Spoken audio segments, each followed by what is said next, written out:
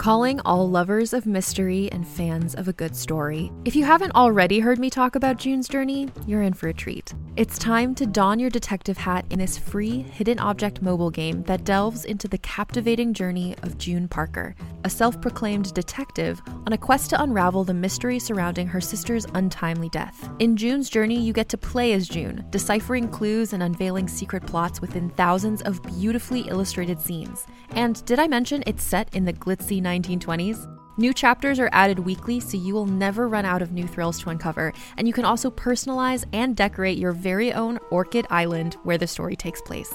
How sharp are your detective skills? Find out when you download June's Journey on your Android or iOS device, or play online via Facebook Games. Your detective journey awaits.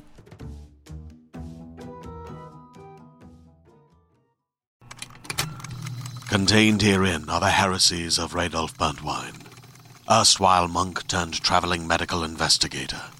Join me as I uncover the blasphemous truth of a plague-ridden world, that ours is not a loving God, and we are not its favored children.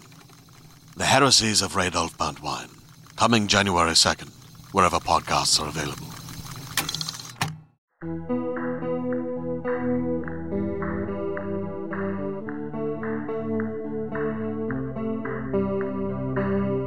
Hello and welcome to the Fantasy Magazine Story Podcast. I'm your imaginary host, Terrence Taylor, that soft voice outside your window, inviting you to step out and fly away with me. Fantasy Magazine is edited by Christy Ant and Arlie Sorg, and our podcast is produced by Skyboat Media. In this episode, listen to A Gift from the Queen of Faerie to the King of Hell by Cara, Masten, DiGirolamo. Copyright 2021. Narrated by Stefan Rudnicki. Cara Masten DiGirolamo is an FFA candidate at the University of British Columbia, an amateur bookbinder, an ex-collegiate fencer, and a rogue instructor in the secret art of Turkish paper marbling. Queer in a variety of ways, Cara is also a recovering PhD student who uses her linguistic expertise, mainly involving Middle Welsh pronouns, to consult on fictional languages. She is renowned in some circles for DiGirolamo 2012, an article on the phonology of fandom pairing names. Her fiction can be found in Daily Science Fiction, Cast of Wonders, and newmyths.com, and is forthcoming at Beneath Ceaseless Skies. So, sit back with us and settle in. We've got a fantasy for you. A Gift from the Queen of Faerie to the King of Hell by Cara Masten DiGirolamo. The designs weren't in the window or in any of the shop's sample books, but I caught sight of the tattoo artist tracing stencils onto transfer paper. I'd been looking for a place to finish my sleeves, and though the tumbling spike-thorn roses weren't what I'd pictured, I could see them winding between my birds and beasts, viney tendrils and jagged rocks, the buds tempting and lush, the thorns sharp and deadly. The artist was so skinny that for his own ink the needle must have stuck him to the bone. He was a showcase of spider-thin lines and beetle-bright jewel tones, vibrant against his sepia and cinnabar skin. I wanted roses in his hand. I was halfway through my second session, rose-red ink mixing with my blood, when Mimi, the artist, had to take a call in the back. The door chimed, and that one came in. They spotted me. They spotted the roses. They approached.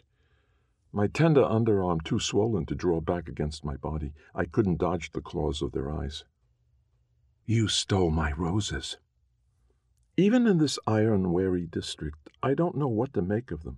Pretty eyes, high cheekbones, flowers blossoming across their bronze-brown shoulders, spraying up their chest from the collar of their white beater.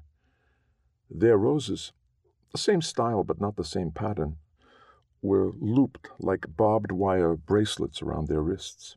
All of their ink was done in Mimi's fine, delicate work. Looks like you got enough flowers. The roses were for me. I tipped my head toward my outstretched arm and flexed as best I could. But don't they look good here? I eyed their collarbone. I like that style of lilies, too. I'll ask Mimi to put them on my back. They huffed and crossed their arms over their chest. You owe me. They narrowed their eyes. What's your name? In this part of the village, you had to be careful with your name. Offer it too easily and it could be stolen, stealing the rest of you away with it. I'm not much into names around here, but I'll give you my number. I hadn't really expected they'd take it.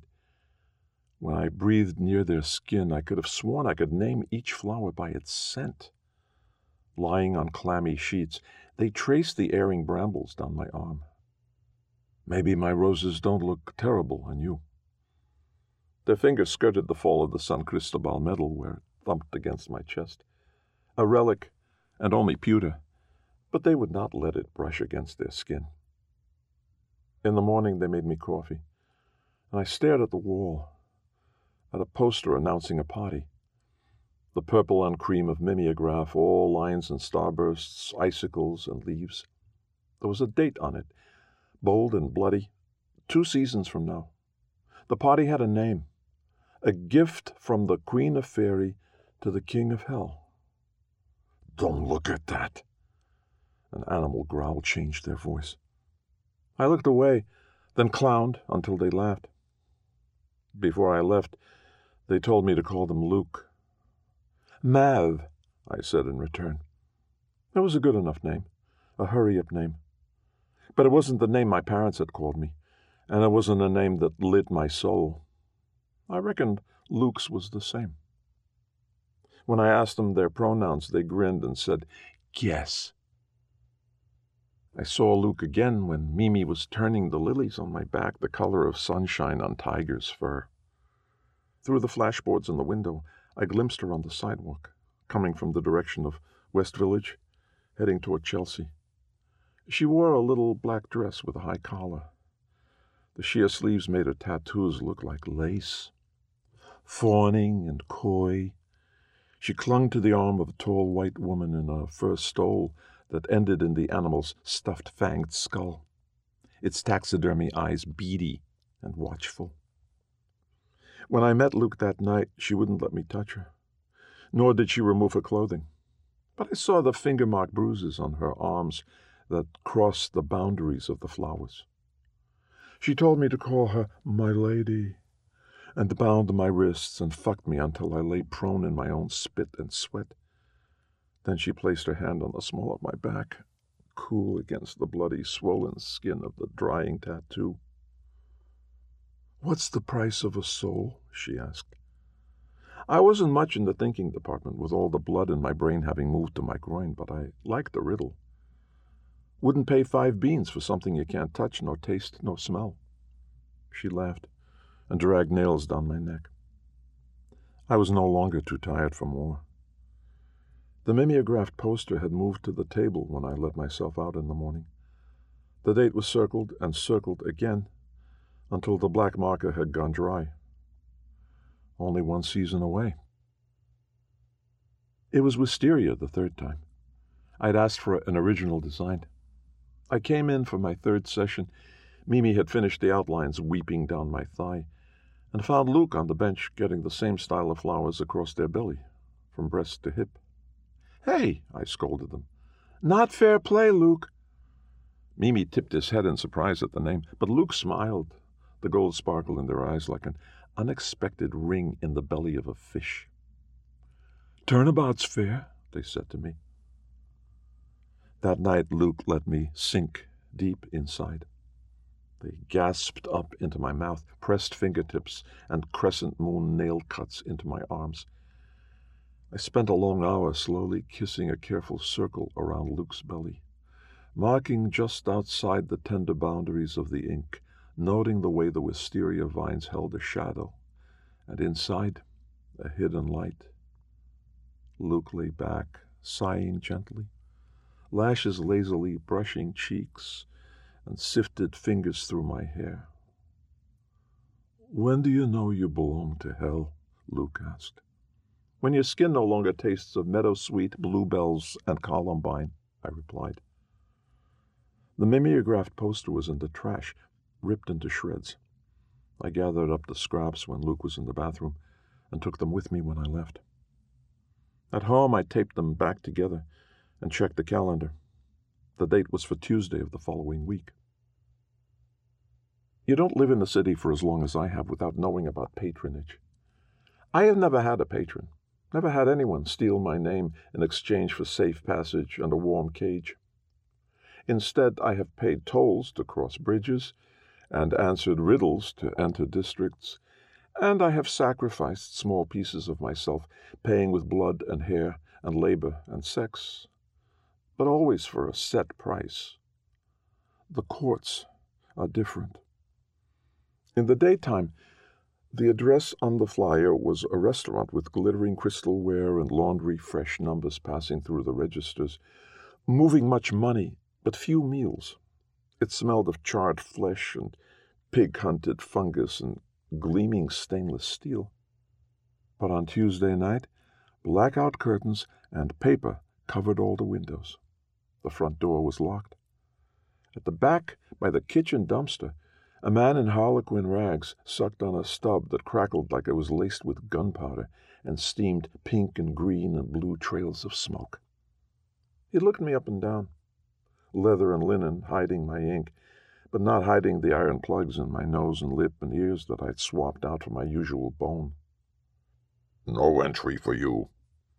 I shoved the taped-together poster at him.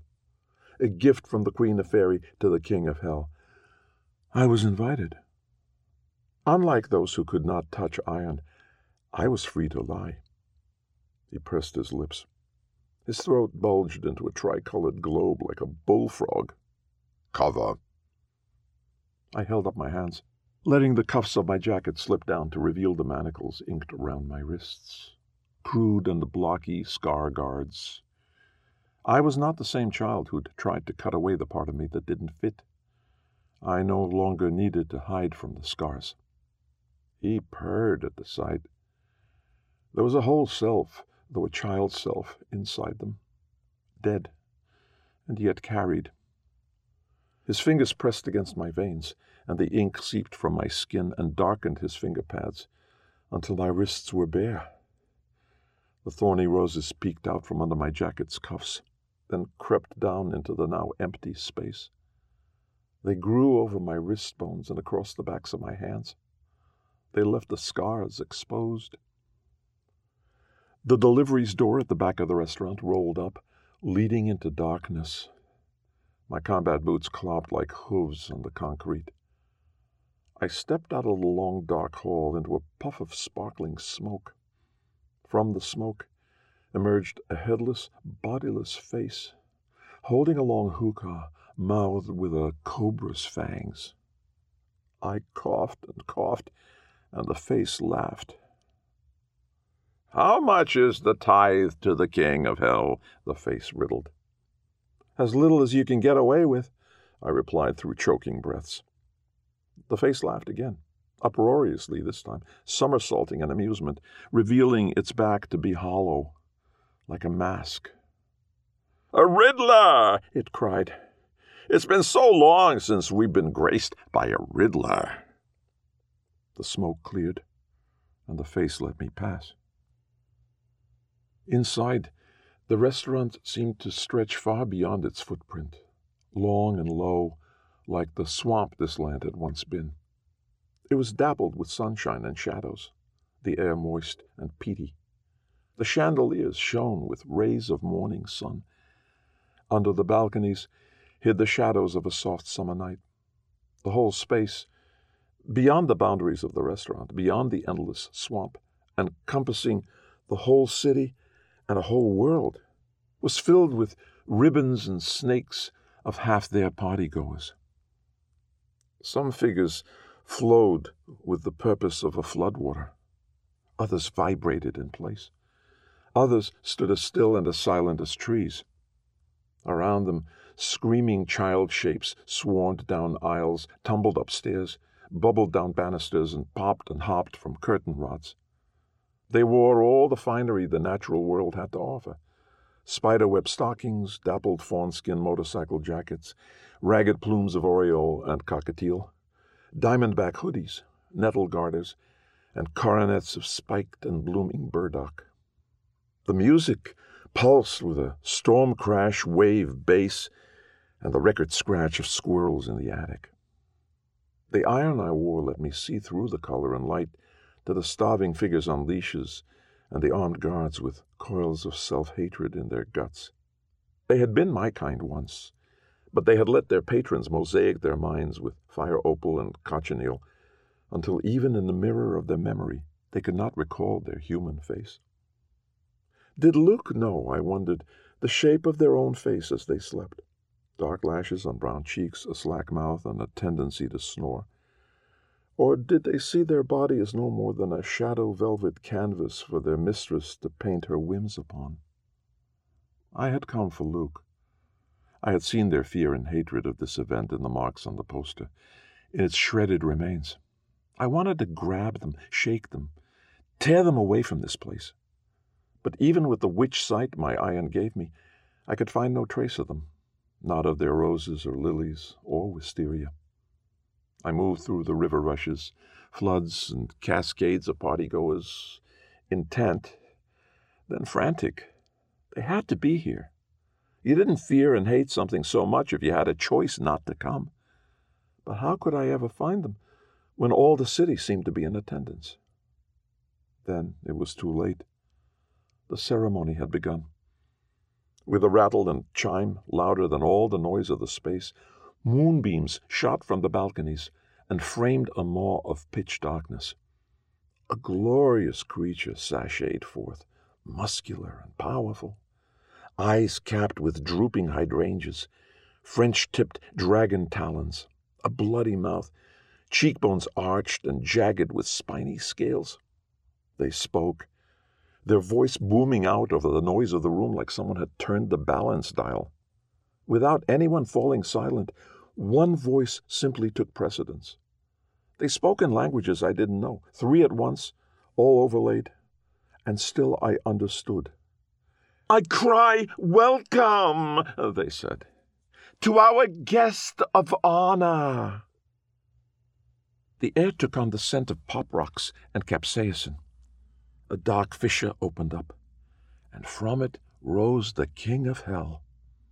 He was a fire and shadow, a grin and a wad of cash.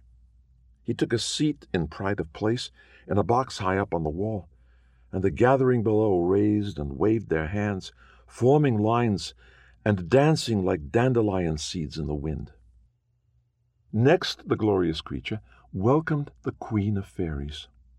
The queen stepped through the wall in a dress that jangled like icicles smashing on pavement.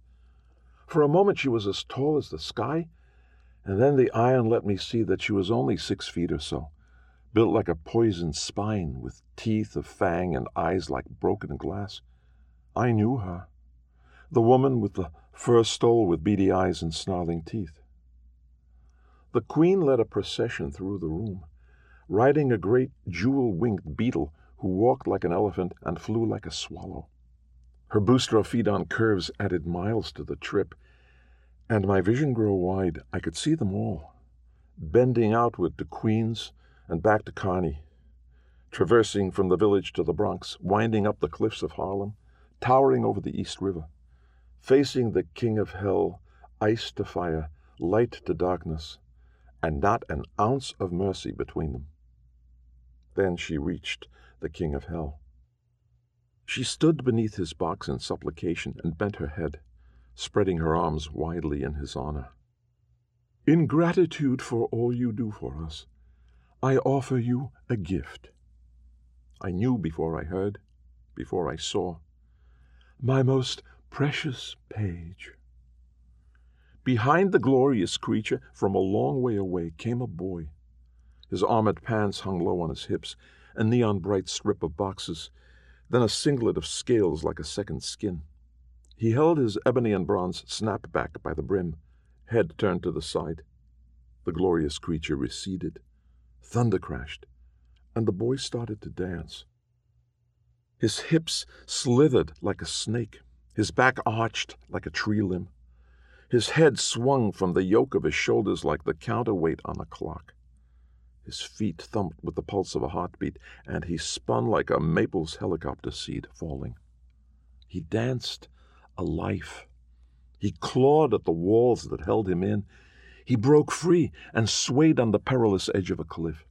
He pulsed his hips and lowered himself, opening for any arms to wrap him up and keep him safe. He offered his wrists for chains. He offered his throat for the queen's teeth. He fell on the floor and showed his belly for her foot. He squirmed and struggled and clung to her ankles. He was a good boy. Roses for blood, lilies for death, wisteria for devotion. He was a good boy, and he was still being given into the hands of the king of hell. The king of hell did not love little boys who had been born girls, or little girls who had been born boys, or those of us who found a permanent address in neither. He did not love the color and sparkles of our light, nor the shadows and peace of our darkness. I knew him well, just as I knew his opposite, who cried blood because he loved us all but could not save us from each other. I could not let him have Luke. I grasped the trailing arm of a floating sylph and threw my belt of iron around them. They screamed, their cry piercing through the noise. The room's attention swirled, seeking, spiraling down to focus on me. Iron blood, unbound iron blood, they murmured. I released the sylph and stepped forward. My feet were caught from under me, and I was dragged up into the circle of the queen, the king, the glorious creature, and the page, Luke, a crumpled form between them. The queen of fairies turned to me, and my knees shook with the force of my feeling for all the older, cold women I had loved in spite of them not loving me. Perhaps I loved them because I could not hurt them. My spines and sorrows would never breach their ice, and though they treated me cruelly, I ached to be broken by their unfeeling hands. When the queen looked at me, the iron ran out of my piercings, melted from my chains, oozed from my blood. No, iron was no barrier to the queen. "What do you want, child?" I could barely speak, but I struggled to force the words from my chest. "You cannot give him to hell. He is mine." "I have his name," the queen told me. "What do you have to prove that he is yours?"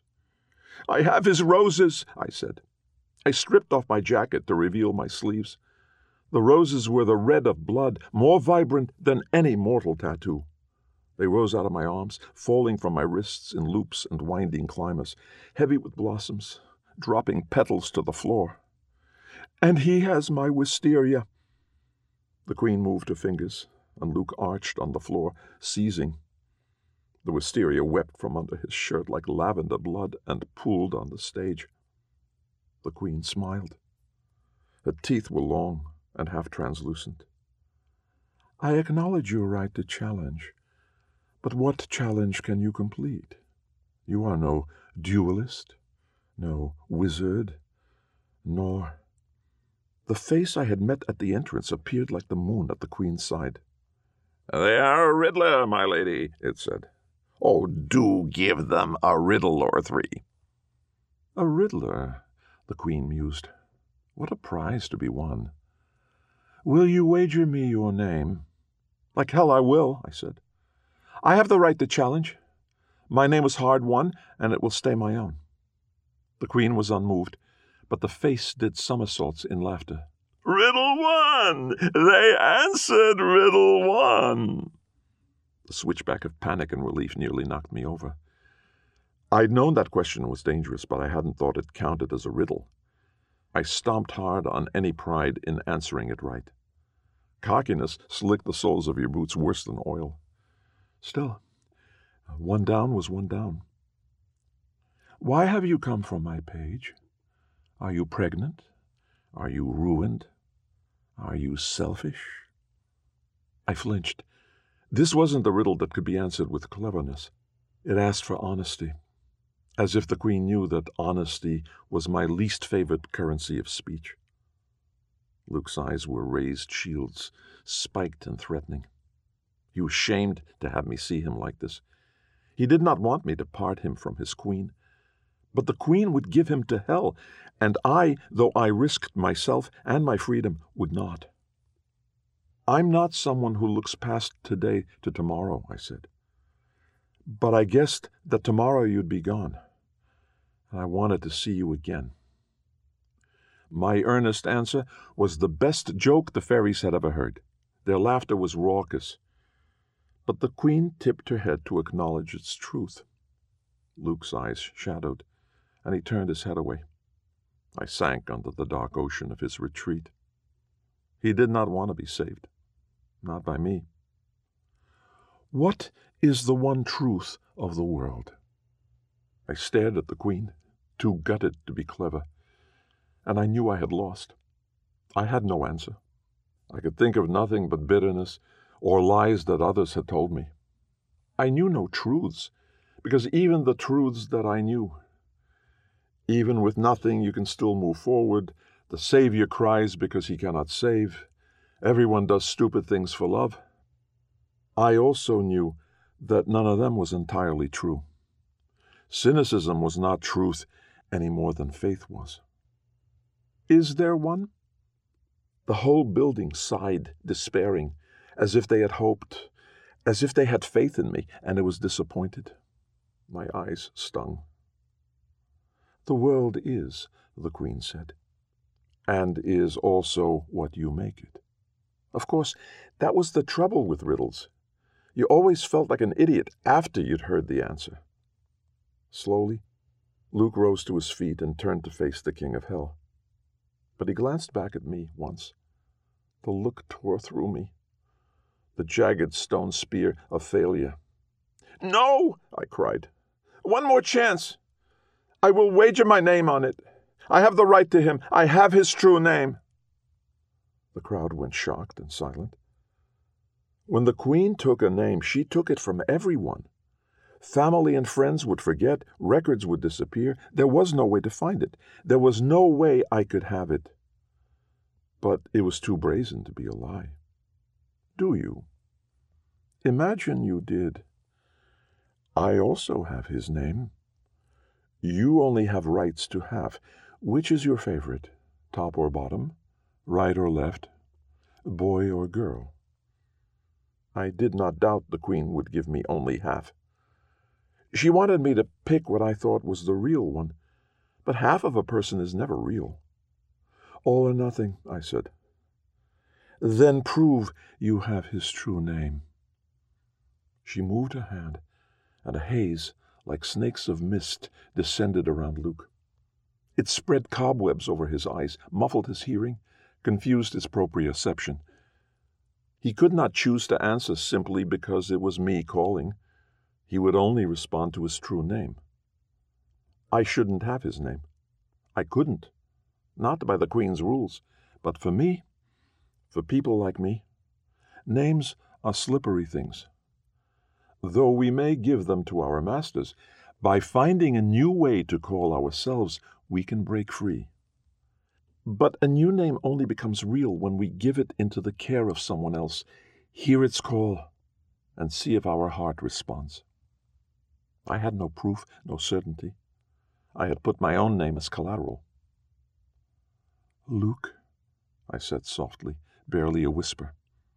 There was no sign that he'd heard. Luke, I said again, a little louder, but still nothing. I was a fool to wager my own name on hope and presumed affection. I reached out through the haze and clasped his warm shoulder. Luke! He looked back, but there was no knowledge or recognition in his eyes, just dark, pained confusion. Then he jerked. It was like a leash on his collared throat was dragging him off. I grabbed him. In my arms, he changed. He flopped over, a vast seal, the weight of him nearly breaking my arms. Then a bird, wings beating in my face. Then a slippery fish. Then a tiger with claws tearing strips of flesh and skin from me. But I clung. Why was the Queen doing this? Was it that if Luke could hear me when his body was full of panic, when his mind had no human sense, when his ears and his eyes and his nose were altering and overstimulated, Then it was his name? But he hadn't heard me through the Queen's haze before, so why wasn't the contest over? Why wasn't my name forfeit? Unless Luke himself was unsure of his name. Perhaps the Queen wasn't doing this at all. Maybe it was just Luke, lost between forms, between selves, shifting and changing and reshaping himself, trying to find the name that fit the person or beast he wanted to be. I had to make sure he knew me, remind him why reshaping himself into what I called him was worth wanting. I had to hold on. Luke! I cried it not with my voice, but with my desperate heart. Luke shifted into the form I knew and fell limp in my arms. I bled. I wept. The Queen smiled. Keep your name. Luke's arms looped around me, and they gasped, sweaty and strained from the transformations. The moment I felt that I could breathe again, the King of Hell spoke. Where is my tithe? Though the page is no longer bound by Faerie, he still bears the onus of Faerie's debt to hell. The gathered fairies buckled and danced with their mirth. Luke clutched at my shirt. Their eyes were lit with gold, a fierceness that had always been cloudy before. They had a name again. That made a difference. I will fight, they said. I can be a duelist. But hell was not Faerie, and they did not bind people in the same way. I did not need Luke to fight. With blood running from my clawed flesh and exhaustion seeping from my bones, I held Luke close and stood as straight as I could. The San Cristobal medal hung heavy on my chest. Faerie was tricky, but I was not afraid of hell. What if I offer you a trade, O king? It is a good bargain, I said. Look, I can carry this one easily. I swung Luke up to hold them under the shoulders and under the knees. Luke, surprised, scrabbled for purchase on my shirt and shoulder, but kept away from where their tiger claws had rent me. I am strong, but what I offer you in exchange is so heavy that each step I walked while bearing it sank me to the ankles in earth. It was so heavy that it crushed the air from my lungs. It was so heavy that I avoided all rivers in case it would drag me to the bottom and hold me there until I drowned. Surely an offering of that weight would be worth far more than this insignificant page. Is that not a fair deal? The King of Hell was a riddler himself, and in his flaming eyes I saw the gambler in him. He liked a risk. It does sound a fair deal indeed. Very well, little riddler.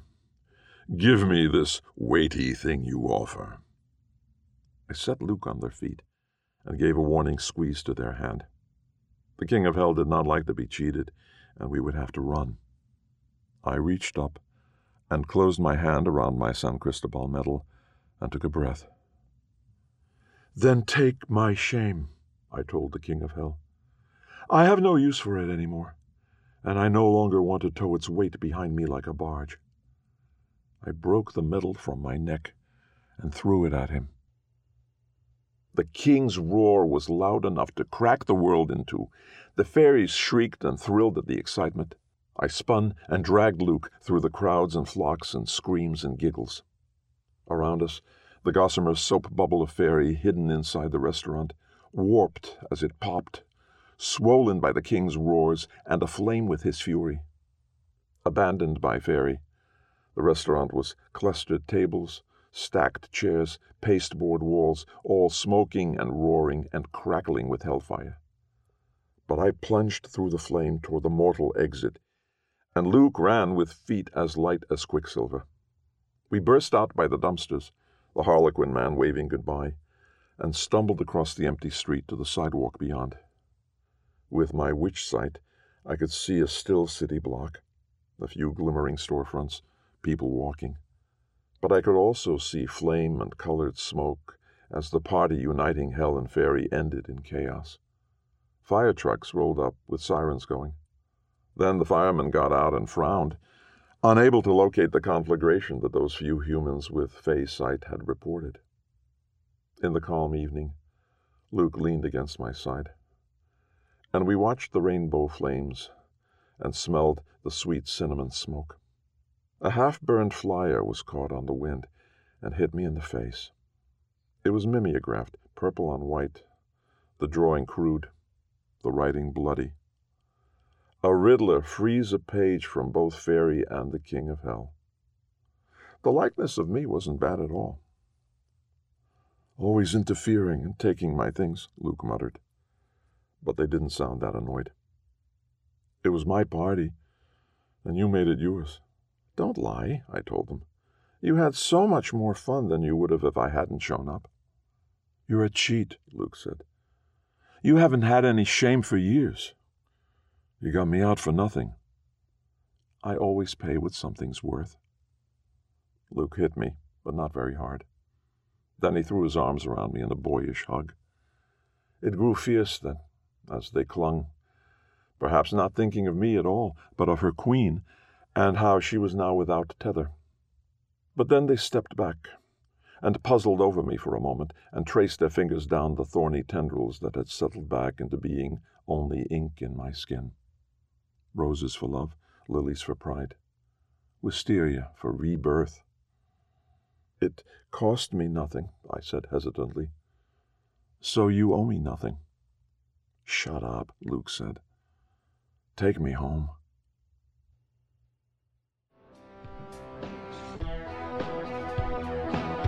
Welcome back. You've been listening to Stefan Rudnicki narrating A Gift from the Queen of Faerie to the King of Hell by Cara, Masten, DiGirolamo. We hope you enjoyed this offering. If so, please help spread the word by leaving a review or rating at iTunes or on the social media venue of your choice. Our editors are Chrissy Ant and Arlie Sorg. This podcast is copyright 2021 by Adamant Press. We publish Fantasy Magazine in this podcast for free, but please consider our many subscription options or maybe even recurring patronage at fantasy-magazine.com/support-subscribe. And look for Questland by Carrie Vaughn from John Joseph Adams Books and Houghton Mifflin Harcourt. To learn more, visit johnjosephatadams.com. Skyboat Media, the most respected independent audio production team on the West Coast, produces the audio stories for this podcast. They are headed by the Audie and Grammy Award-winning narrators Stefan Rudnicki and Gabrielle DeCure. Be sure to check out their website at skyboatmedia.com. Post-production was by Jim Freund, and our music was composed and performed by Jack Kincaid. Thanks for listening. I'm Terrence Taylor, and goodbye for now, from all of us at Fantasy Magazine.